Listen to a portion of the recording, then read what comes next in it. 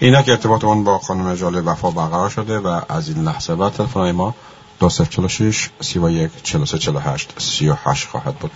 خانم وفا با سلام و درود فراوان خدمتتون و سپاس داریم که دعوت ما رو پذیرا شدید و به رادیو عصر جدید خوش اومدید. من هم عرض سلام دارم خدمت شنوندگان محترم رادیو عصر جدید و همچنین شما جناب آقای جوادزاده. بفرمایید، خواهش میکنم. ما اعلام کردیم که گفتگوی ما با شما در رابطه با خشونت‌های خانگی و قتل‌های ناموسی است. و همونطور که شاهدیم اینک یک قتل ناموسی دیگری در ایران رخ داده است، گرچه این قتل‌های ناموسی در خیلی از کشورها، از کشورهای اروپایی نیز صورت می‌گیرد. خواستم بپرسم دلایل فرهنگی و اجتماعی این قتل‌ها چیست؟ یک شنونده محترم دیگه قبل از اینکه برنامه ما شروع بشه زنگ زدن و گفتن آیا نقش مذهب در این جامعه که به قتل‌های ناموسی می‌انجامد چقدر هست؟ و سوالات دیگری هستش که با شما بعداً در میان میذارم.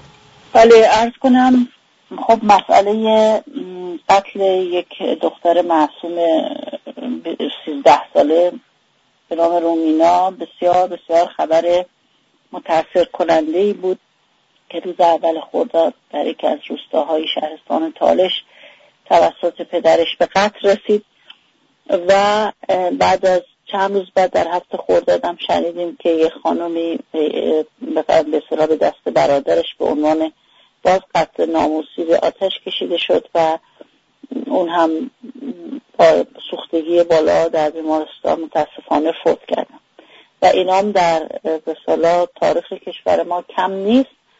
یک اشاره‌ای هم باید بکنم که اگر حتی در همسایگی‌های خودمون هم ببینیم در خیلی کشورها مثلا در اروپا میزان خشونت‌های خانوادگی در فرانسه بسیار بالاست نسبت به کشورهای اروپایی.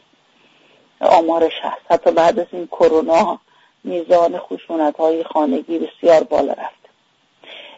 این هم مختص ایران نیست، متاسفانه در خیلی جوامع میشه این رو دید. هندوستان یکی از مراکز یا بعضی از دهات پاکستان، بنگلادش از مراکز به اصطلاح این قتل هاست، این نوع قتل هاست، به اصطلاح قتل های ناموسی حالا اسمش میذاره. در خیلی از کشورها قتل هایی که ناشی از دوگم های قبیلی و عشیرتی هست زیاد هستن. در خیلی از کشورهای آفریقایی به نوع دیگری. در خب به اصطلاح منظورم این که قتل هایی که موضوع زنان باشن، منظورم در خشونت های خانگی و کتک زدن و آمارای به اصطلاح رجوع زنانی که حاصل از ضرب و شتم هستن در همجور خدمتتون عرض کردم. در همین آلمان من مرتب باش چون توی جامعه زنان کار میکنم، اینجا فعال هستم، مرتب این مسئله در فرانسه هست. اما اینکه عوامل اونها رو دامن میذارن مسلماً بدون اینکه عامل اجتماعی، فرهنگی، حتی سیاسی، اقتصادی داشته باشه نمیشه یک مثلا تداوم داشته باشه این مسئله و به توالی رخ بده و نوع برخورد جامعه باشه. این هم بسیار مهمه، نوع برخورد قضایی، نوع اینکه جامعه به شکل وجدان ملی در موردش قضاوت میکنه. اینها همه نقش داره در تکرارش یا جلوگیری از تکرارش. اولا عرض کنم ببینید همین اصلا صرف فقط همین موضوع دختر خانم رومینا رو در نظر بگیریم.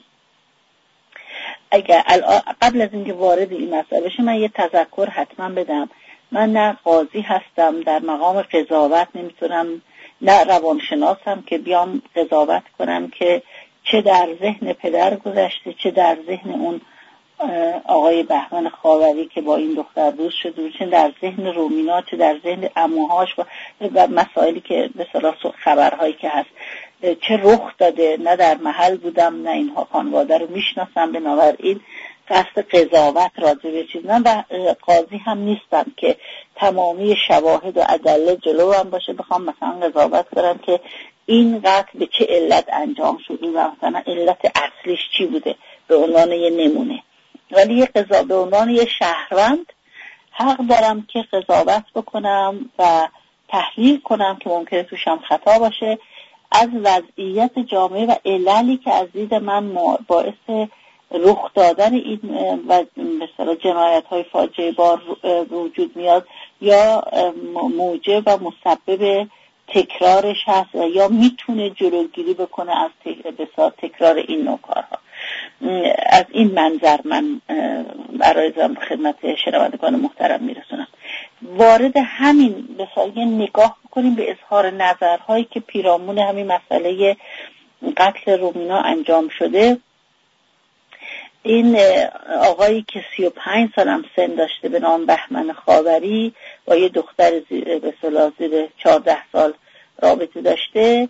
حالا هر نوع رابطه من وارد چون نبودم و نمیدونم و نمیخوام آن قضاوت کنم، رابطه جنسی بوده، غیر جنسی بوده، دوستی بوده، اینا مسئله من نیست. ایشون در اظهار نظری که کرده میگه چند سالی بود که عاشق هم بودیم. شما در نظر بگید این اظهار نظر واردش بد میشید. عموی این دختر آقای اسفندیار اشرفی یک مصاحبه کردن، میگه این پسر یعنی این آقای بهمن خاوری که 35 ساله که پسرم نیست، برادرزاده‌اش رو تهدید کرده بوده، یعنی رومینا رو تهدید کرده بوده. این پسر رومینا رو با زور و تهدید این که او رو میکشه با خودش برده و 6 روز تمام او رو نگه داشته.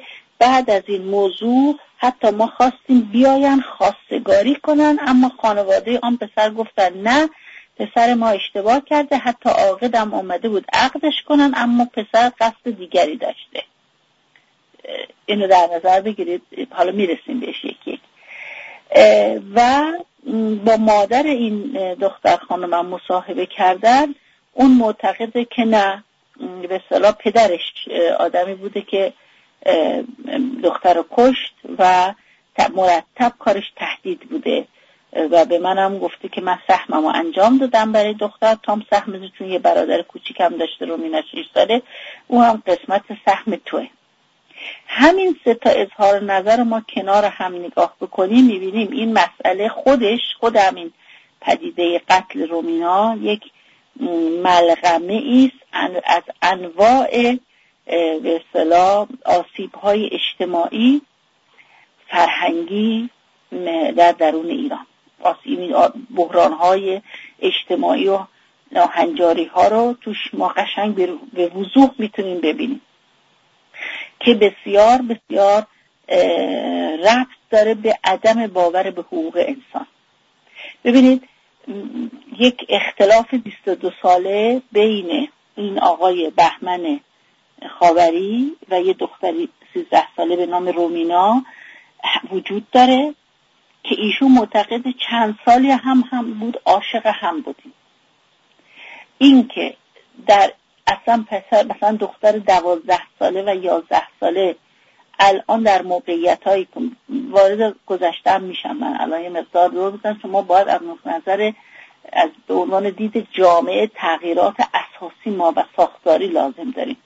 این که الان این رو نوع نگاه خودش رو به این بچه عشق بدونه و یه دختر 10 ساله هم به خودش عشق بدونه، خودش خیلی سواله که بعضی ها تعبیر پدوفیلی برای این به کار بردن.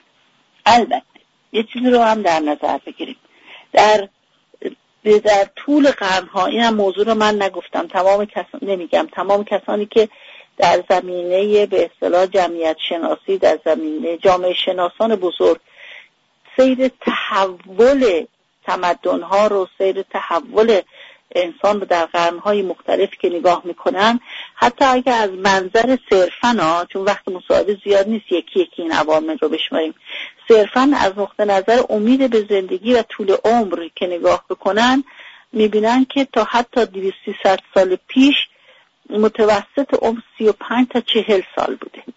یعنی یه نفر که به دنیا می اومده یه آدم 40 ساله دیگه پیر و نزدیک مرگش بوده، یا حتی 35 ساله در روم باستان میگن و غیره. پس بنابراین این سیر تحولی که انسان امروزه تا 80 85 90 سال عمر میکنه و این رو هم الان میگن مفهوم حتی پیری هم برداشته شده، طول عمر انقدر میتونه بالا بره اگر زمینه هاش باشه، تغذیه مناسب باشه و بهداشت به خصوص. چون این تغذیه و بهداشت نبوده و بسیاری از بیماری ها و بچه ها حتی در نوزادی میمردن، تغذیه زیاد عالی که نبوده، هیچی کم بوده، مواد غذایی بوده، بهداشت نبوده، طول عمرها بسیار کم بوده. پس بنابراین در یه دوره 35-40 ساله طرف زودتر ازدواج میکرده، حتی ممکن بوده در سن 10-12-13 سالگی بسته به بلوغ جنسی دارم میگم و جسمی ازدواج میکرده، بچه دار میشده، 18-19 سالش که میشده برای خودش مثلا یه خانم بزرگ بوده. مردم تفاوت زیادی هم شاید نداشته، مثلا دختر 14 ساله پسر 17 ساله ازدواج میکرد. انصاف اگر شنونده محترم داشته باشه، هر کدوم از ما، هر شنونده عزیزی برگرده حالا به پدر بزرگ و مادر بزرگ خودش یا پدر بزرگ و مادر بزرگ خودش نگاه کنه و سنین اونا رو بسن نگاه کنه. اگر بخواد با این قضاوت امروزه به اون مسئله نگاه کنه، به پدر و مادر بزرگ خودش هم میگه پدر بزرگم پدوفیل بوده چون سن اون دختر کم بوده. به هیچ وجه این حرفی که میزنم این به این معنا نیست که من ازدواج‌های زیر سن قانونی رو به اصطلاح به رسمیت میشناسم. به هیچ وجه. من خودم از مخالفان سرسخت این مسئله هستم، چون طول عمرم زیاد شده دوره‌های بلوغ فکری و جسمی و به اصطلاح وظایف و فرض‌هایی که انسان برای استعدادهای خود قائل متفاوت شده و بنابراین مثلا دوره تحصیل طولانی شده و ازدواج مقل تحصیل خیلی موقع هست. بنابراین باید اجازه داد دختر تا سنهای بالا که دوست داره تحصیلشو بکنه، اول بدونه در اجتماع چی میخواد تا بتونه اصلا آشنا بشه با کسی، اون پسر رو بسنجه از لحاظ اخلاق، از لحاظ شخصیتش، تا بتونه انتخابگر باشه. اما من میخوام بگم هر مسئله رو در ظرف زمانی خودش باید نگاه کرد. الان در حال حاضر اختلاف سن 22 سال بسیار عجیبه.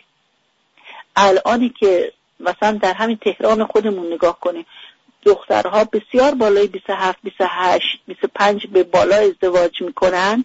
معلومه برای یه دختر بگن یه دختر 12 ساله عاشق بوده، اون عشق رو به رسمیت نمیشناسن، یعنی میگن عشق بچگی، اصلا عشق نمیشه حسابش کرد. حالا فقط میخوام نگاه کنید که این آقا با سن 35 سالگی معتقد بوده که ما چند سال بوده که با این دختر به اصطلاح عاشق بودیم. حالا یه خانواده شما در نظر بگیرید که در یک محیط شهرستان، یکی از دهات شهرستان تالش زندگی میکنه، با همه دوگهای فرهنگی که وجود داره و تحت فشار این از اظهار نظرهای مختلفی که خوندم، تحت فشار میگوین، نمیدونم واقعیت داره یا نه، حتی برادران خود واقع بود، یعنی عموهای این دختر که این چون از اینجا رفته بیرون و در اظهار نظر یکی از عموهای این دختر گفته که اگر عکسشو نمیذاشت تو اینستاگرام و پخش نمیکرد باز ممکن بود پدر آروم بگیره.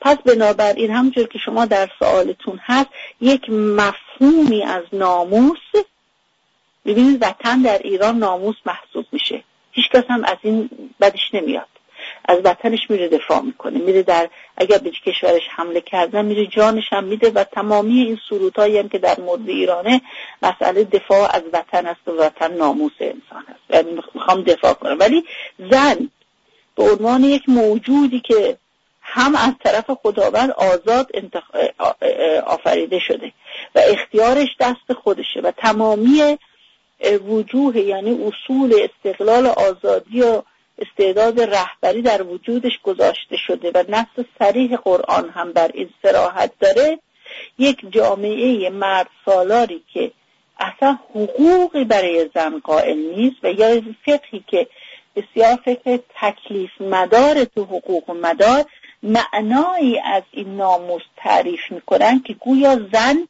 مایملک مرده و این مرد مثل دارایی، مثل خونه است که باید حفظ و حراستش کرد و این به مرد انگار که یه حس نگهبان میده که حالا این نگهبانی میتونه اگر لازم باشه همراه با زور باشه، این زور میتونه یه موقع شکل داس هم به خود بگیره، با داس بذاره گردن اون دختر به اصطلاح ببره. برای حفظ شرافت و آبروی خانواده گردن دختر رو برای حفظ این ناموس میشه برید.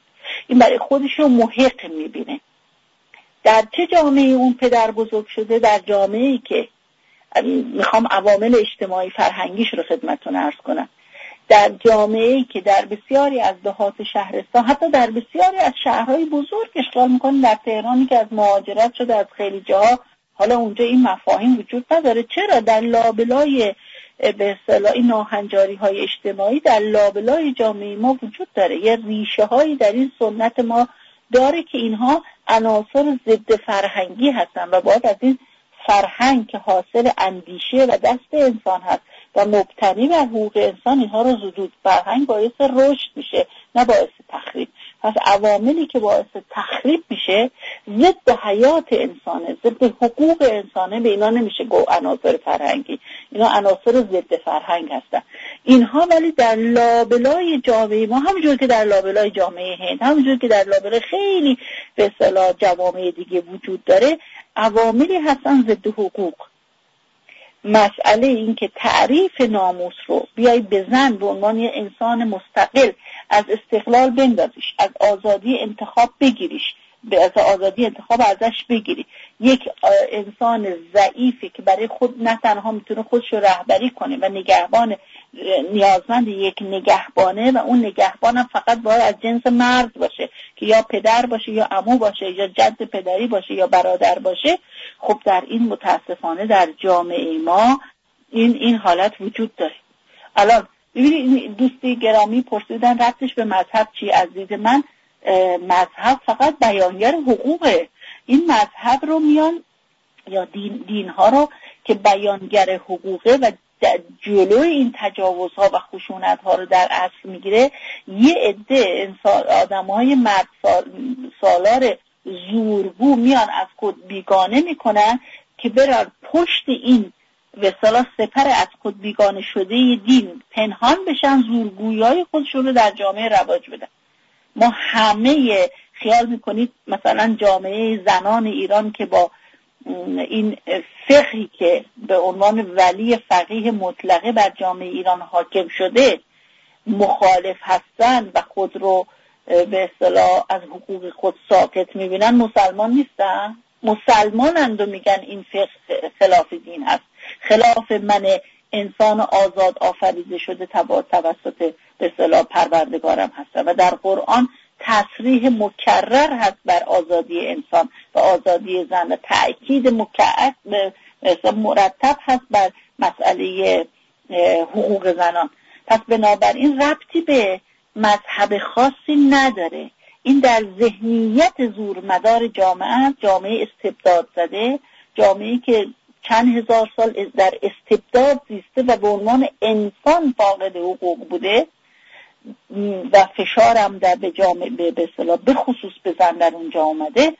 و در ببینید در غرب هم در همین جامعه‌ای که من میگم باش در آلمان که زندگی میکنم و پر از تجاوزهای خانم پدر بزرگ و برادر و عمو به دختر آلمانی رو دارم میگم، ما نه ترک و عرب و اینا رو بذاریم کنار، اونا یه داستان دیگه داره. اینجا هست اون هم نه مسلمونه نه حتی خودشو مسیحی بعضی موقع ها میدونه، یعنی دین غالب بر اینجا منظورمه، ولی حق خودش میدونه که من مالک این دختر هستم، دخترم دوست دارم، میتونم بهش تجاوز کنم. این برمیگرده به ذهنیت زورمدار. اون به اصطلاح ذهنیت زورمدار اگر لازم ببینه پشت سپر دینی تحریف شده هم پنهان میشه که دنبال یه دونه توجیه شرعی برش بگرده. در هندوستان همین چند وقت پیش بود من یه خبری خوندم که اینها اصلا بودایی بودن، هندو بودن.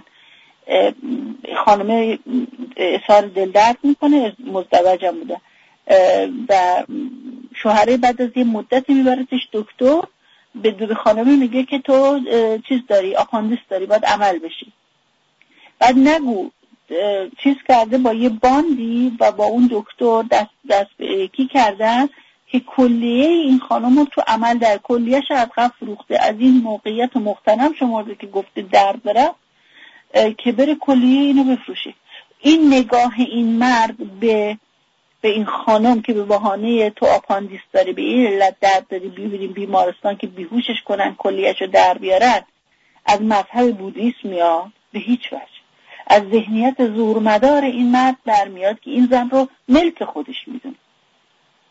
حالا در این به اصطلاح فشاری که من در اخباری که خوندم که این یکی دوتا نیست، در فشاری که بدون که میخوام اصلا سر سوزنی توجیه کنم، مثلا قابل توجیه نیست رفتار جنایت آمیزی این پدر، دلیل در فشار اجتماعی که موجوده، به قوانین حامیش هم میرسیم، فشار اجتماعی که موجود بوده، این در محیط های کوچک چه عموهاش گفتن، حالا با خود پدر صحبت نکردن، مصاحبه نکردن، گفتن که آبرویی برای خانواده ما باقی نگذاشته.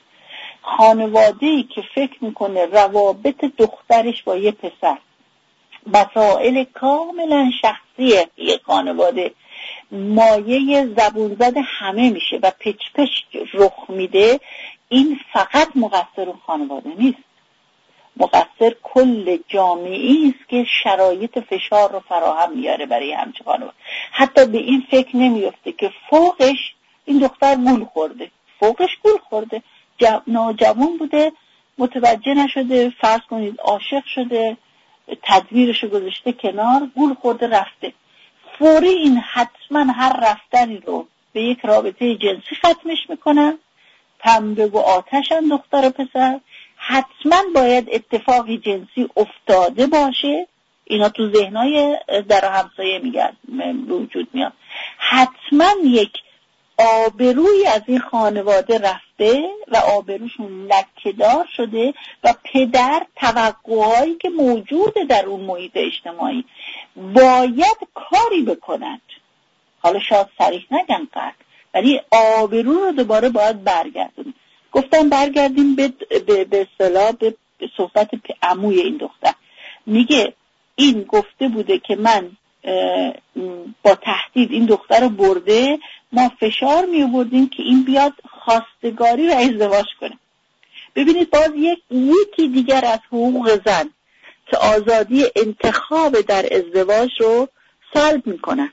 به محض اینکه 6 روز با این گم شده یا اینو فرار داده، منجر میشه که حتی اگر دختره توی 6 روز متوجه بشه اصلا علاقه به مرد نداره و اصلا این مرد زندگیشم نیست، مجبورش میکنن به خاطر که مردم چیزهایی نگویند این رو به اجبار، خلاف باورش، خلاف خواست خودش، فقط برای که دهن مردم بسته بشه ما بیان خواستگاریش و اینو به عقدش در بیاره، حتی اگر بیچاره بشه در تا آخر عمرش با این مرد.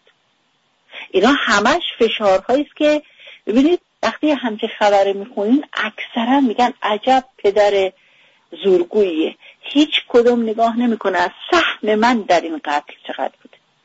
همه ما سهم داریم در این نوع قتل‌ها، همه ما سهم داریم به علت یک فشاری که میاریم، که توقعهایی که داریم که همچین دختری باید سخت مجازات بشه، اکثرا هم دختر باید مجازات بشه نه پسر مجازات بشه، باید سخت مجازات بشه. این مجازات هم خود خانواده باید انجام بده و یک فشاری به اون خانواده میان که وگرنه آبروی شما نزد ما لکه داره.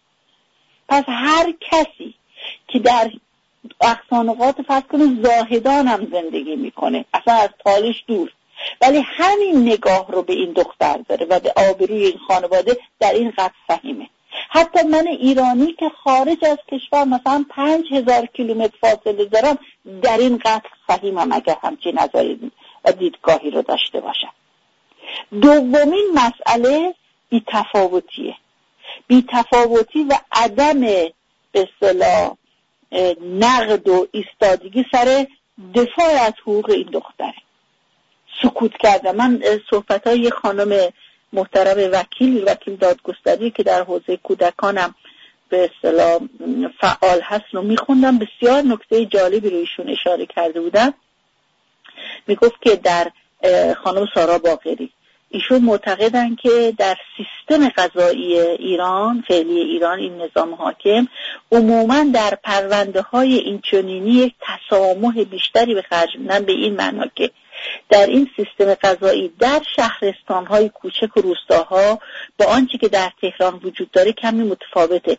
در اونجا به واسطه آشنایی بیشتر مردم با یکدیگر عموماً از رسانه‌ای شدن این موارد به شدت پرهیز میکنن، چون نگران از آبروریزی برایشان بار اجتماعی سنگینتری رو به همراه داره و از سوی دیگر چون قاتل پدر خانواده بوده تسامح بیشتر در احکام نهایی قضات دید میشه. به این مسئله دوم بعداً میرسم. میخوام ابتدا نقش جامعه رو بگم ما به عنوان جامعه مدنی ایران چه نقشی داریم در تکرار این قتل‌های ناموسی.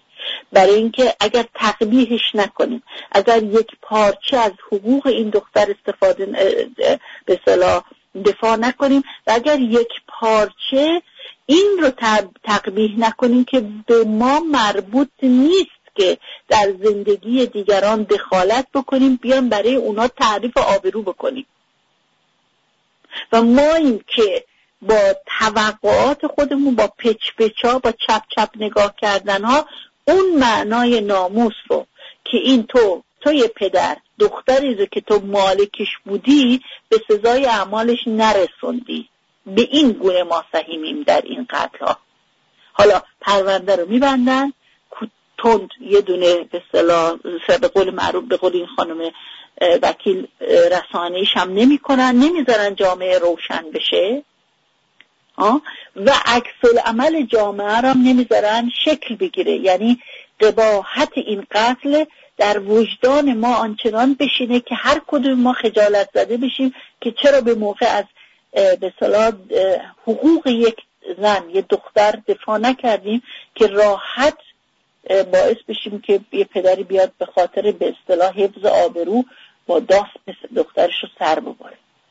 پس این از نقش اولا اجتماعی ما، نقش فرهنگی ما، این عناصر زوری که در سر ماست باعث میشه این قتل‌های ناموسی به اصطلاح تو گیومه تکرار بشه.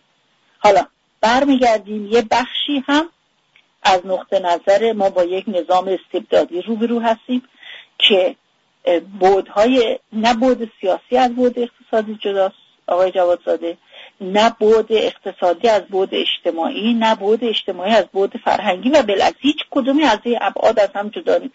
وقتی شما مرتب خبر اختلاس میخونید یعنی عدم اعتمادی که در مردم به وجود میاد، یعنی ریخته شدن قبح دزدی، بالا کشیدن مال مردم. وقتی از سران این نظام همه بهش فرمی در استبداد ذهنی، در فساد جنسی، در انواع اقسام فسادهای اقتصادی دست دارند، به اصطلاح در واقع که باید نقش الگو بازی کنن، وقتی پرونده تقلبات تو مدرک و تحصیلی حتی برای تو گیومی، ما اینا رو نماینده مجلس نمیدونیم، نماینده مجلس این نظام فراوونه، وقتی انواع اقسام زورگویی ها و دامن زدن به رفتارهای خشونت‌آمیز در تمامی این اوان انصار این نظام فراوونه، میخوایم که قوه قضاییش و یا قوانینی که مجلسش تصویب کرده خالی از نقص باشه. فراوان نقص اولینش در قانون اساسی این نظام حاکمه که زنان را از بسیاری از حقوقش محروم کرده و قانون مدنیش هم این رو به عنوان آینه گرفته، تازه لیست حذف حقوق زنان در قانون مدنیش کامل تره. وقتی در یک همچین نظامی از نقطه نظر قانونی فقط یک جنبه عمومی جرم کشتن 3 تا 10 ساله برای که چون پدره قصاص لازم نیست، حالا مسئله قصاص هم یه امر دیگه است، وقت نیست، شاید در یه مورد دیگه راجبش صحبت بکنیم، ولی با به اصطلاح صدور حکمی که انجام میشه برای همچین کسی که پدری که پسرشو کشته، ما میبینیم که بسیار تسامح وجود داره. این رو چون ملک پدر میدونن، بنابراین حتی در ماده یک قانونی بود، ماده پرسرصدایی که شورای نگهبان در بررسی لایحه حمایت از حقوق کودکان و نوجوانان بود سر مجازات والدین صحنه‌انگار. آنچنان این شورای نگهبان این ماده 9 رو واکنش نشون داد و اون رو رد کرد، جوری که هیچ گونه تغییری نمیشد. حتی در سطح این نظام رو دارم میگم. مسلما من طرفدار یک نوع، اصلا یه نوع نگاه دیگه. ما در قانون اساسی که بر اساس حقوق پنجگانه ارائه دادیم، اونجا تمامی قوانین قضایی بر اساس حقوق پنجگانه شکل میگیره. اینجا تنها چیزی که در این نظام ولایت فقیه هست حقوق، اونم حقوق انسانه. پس بنابراین این نوع قوانینی که با تسامح نگاه میکنه و مجازاتی برای پدری که فرزند خودش رو میکشه کمتر قائلن، این باعث میشه که جامعه خوبه کنه به این جنایات ناموسی و ترغیب بشه اون به اصطلاح قاتل. که من مخالف هر گونه اعدام، مخالف هر گونه خشونت‌های اینجوری هستم. این رو که میگم برای نمونه دارم، برای مقایسه ببخشید میگم، نه به خاطر اینکه توقع داره این پدر این رومینا مثلا میرفت اون آقای بهمن خاوری رو میکشه، اون آقای 35 ساله که با دخترش دوست. ولی شما فکر کنید در ذهن اون پدر وقتی که عصبانی شده که این دختر چرا 6 روز رفته با این آقا، وقتی که داس رو برمیداره نمیره سراغ کشتن اون پسره یا اون آقا، میره سراغ اون دختر مظلوم که از خودش هم نمیتونه دفاع بکنه. چرا؟ برای که میدونه اگه اونو کشت، اون مرد رو کشت، یا هم مجازاتش طولانی تره هم قصاص انجام میشه. ولی اگه دختر خودش رو بکشه از 2 راهات رها میشه. یکی این که دوره زندانش کوتاه‌تره طبق قوانین این نظام جمهوری اسلامی، چون صاحب دخترش دیگه از دفاع و از آبروش کرده. دو این که از فشار جامعه راحت میشه، اون ضد فرهنگ‌هایی که در اون محیط حاکم بوده که من به هر حال از آبروی خودم دفاع کردم، من تا دختر خودم رو کشتم. پس هم محیط اجتماعی ما، همین قوانین نظام جمهوری اسلامی کاملا مهیا میکنه شرایط رو برای این نوع قتل‌های به اصطلاح ناموسی فراهم میکنه، زمین بسترش رو به وجود میاره. و بنابراین ما کار بسیار بسیار بسیار مهمی داریم و اون این که باید با این دوبهای ذهنی، با این خشونت‌های نهادینه شده در جامعه خودمون، با زورگویی‌هایی که در کله، این چربی استبدادی که در ذهن ما بسته شده، با اینها باید مبارزه کنیم. و مبارزه با اینها تنها زمانی انجام میشه که جامعه ما معرفت به حقوق پیدا بکنه، به حقوق خودش به عنوان انسان، چه زن چه مرد. مهمترین راه مبارزه با این قتل‌ها و جلوگیری از تکرارش و تغییرات ساختاری، تغییر در ذهنیت ماست که ما تمامی مسائل سیاسیمون، اقتصادیمون، فرهنگیمون، اجتماعیمون مبتنی بر حقوق شکل و سامان بگیره.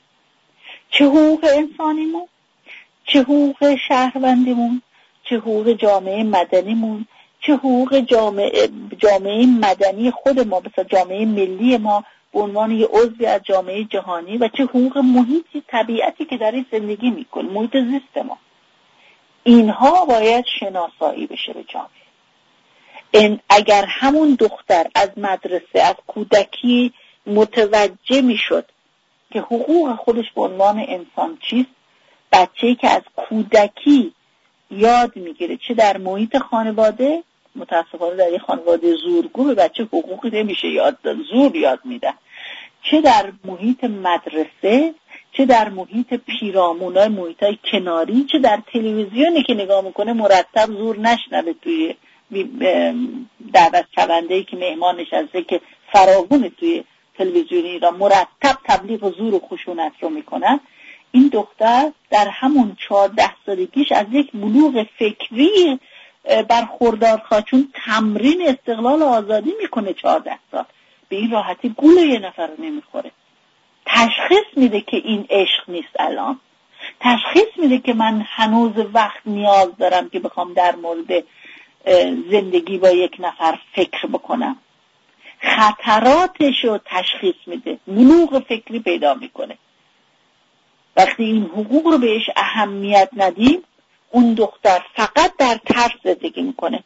ترس از خانواده و فشار خانواده از این در فرار میکنه، میره پیش اون نفر، اونم ممکن ازش سوء استفاده بکنه. یعنی راه گریزی پیدا نمیکنه، هر دو طرف که میره چاه هست. این مادر این دختر رومینا تعریف میکنه، میگه که این پدرش دوچار خودش تضاده. یه روز میگفت دخترمو دوست دارم، یه روز میگفت اینو میخوام خفش کنم، باید مجبورش کنم خودکشی کنه. یه روز به من میگه حالا من دخترمو کشتم، سهم تو هم اون است که تو بیری اون پسرمونو بکشی. خب این آدمی که فقط در فرزنداش به اصطلاح یک قربانی میبینه و خودش رو و خانمش رو در یک موقعیت میبینه که ما وصیت داریم در این که این بچه‌ها رو از زندگی ساقط کنیم، از حیات ساقط کنیم، خشونت محض در این خانواده حضور داره. و اینم فقط خودشون مقصر نیستن، کل اجتماع ما که به خشونت دامن میزنه و در معرفت یافتن به حقوق، شناختن حقوق و تمرین حقوق و تحقق بخشیدن به حقوق روزانه کمکاری میکنه و بی‌تفاوتی میکنه، در این نوع قطعا سهیمه. در هر قطره خون بیگناهی که میریزه ریخته میشه، همه ما سهم داریم. مسئله به این سادگی نیست که خب یه دهاتی بوده تو تالشی یکی رو کشته بدکاری کرده. نه، نقش خود ما رو نگاه نمی کنیم و جامعه ما، ببینید باید واقعیت رو به جامعه گفت. این بدبختی های روزمره اقتصادی، سیاسی، زورگویی ها، خیلی زندانیان سیاسی، کشتارها، دزدی ها، بی‌ناموسی ها، همه اینها نشانگر نهادینه شدن زور و خشونت تو جامعه. از کره ما هم نیومده فقط رو ایران پخش بشه. حاصل رفتار خود ماست، حاصل دوره ها بی تفاوتی های خود ماست، حاصل نگفتن ها و ایستادن های خود ماست، حاصل نرفتن دنبال این که حقوق من کجاست، چیست، اونا رو بشناسم و روز صفر باشم عمل بهش بکنم. حاصل سکوت های ماست، حاصل شل شدن های خود ما. طرف اختلاس کرده زرنگه، من چرا نکنم. همه آنچه که بر سر ما میاد از ماست که بر ماست. اینو باز واضح گفت، شوخی بردار نیست. مگر مثلا فلان جامعه که رفتارشون با هم دیگه متمدنانه تره از کجا آوردن؟ تمرین کردن. دانشمنداش، حقوقداناش، نمیدونم جامعه شناساشون، روانشناسانشون آنچنان قرنها تمرین کردن و زحمت کشیدن و اینها رو تدریس کردن و یاد دادن و عمل کردن تا جامعه الان به نسبی، تازه هم هنوز بشریت به اونجا متاسفانه نرسیده، به شکل نسبی به حقوق خود واقفه. پس ببینیم کمتر این میزان جنایت های این گونه. یعنی بشر دیگه هیچ گونه پیشبینی شما مثلا خیال میکنید در این آلمانی که محسن قتل انجام نمیده، به شهر 35 کیلومتری من که زندگی میکنم، شهر کوچیکی، مرکز جنایت در آلمان، دون بیکاری فراوانه درش هست، این قتل ها هست. ولی چگونه میشه رفعش کرد؟ به این شکل که حقوق رو اصل بگیریم و شروع کنیم به مبارزه با نهادینه شدن خشونت و زور در ذهن‌هامون، در تصمیم گیری‌هامون، در برخوردهامون، در پندارمون، در گفتارمون، در کردارمون. امیدوارم که به این سوال اول شما پاسخ داده باشه. خیلی ممنون. فرصت دیگری هم نداریم به سوالای دیگه بپردازیم. ما 1 دقیقه بیشتر 2 دقیقه بیشتر نداریم. در حال اگر چون از نظر جامعه شناسی خیلی مهمه این بحث بیشتر باز بشه و نقش زنان بلخص و نقش مادران چقدر باز باشه. بله اینو خب امیدوارم شاید چون فرصت نیست در مسئله، چون یه دو بود نداره، بشه در فرصت دیگه صحبتی هست. مسلماً جامعه زنانی که برای حقوق زن عمل میکنه نقش بسیار اساسی داره. معلمان ایران که خیلی هاشون هم زن هستن، اکثریتشون زن هستن، نقش به خصوص در دوران ابتدایی نقش بسیار مهمی دارن. ولی من معتقد نیستم که رفع خشونت و زور و عادتی کردن به حقوق و معرفت یافتن و شناخت حقوق و تدریس حقوق در مدارس و در خانواده و تمرین اون فقط و فقط مختص تلاش زنانه. جامعه زنان ما اگر به اصطلاح معرفت پیدا بکنن باز نیمی از جامعه است. این زوری که از مردها دامن زده میشه از خیلی از مردها، من میگم جامعه زنان هیچ گونه خشونتی به کار نمیبرن، منظور من اعمال خشونت ها و زورها نسبت به زنان از طریق مردها سر زده. پس مردها باید ایمانسه بشن، یعنی بعد مردها باید به اول از همه به حقوق خود واقف بشن، اصلا بفهمن انسانیت با حقوقه نه با زورگویی. زورگویی از شما رو از انسانیت ساقط میکنه.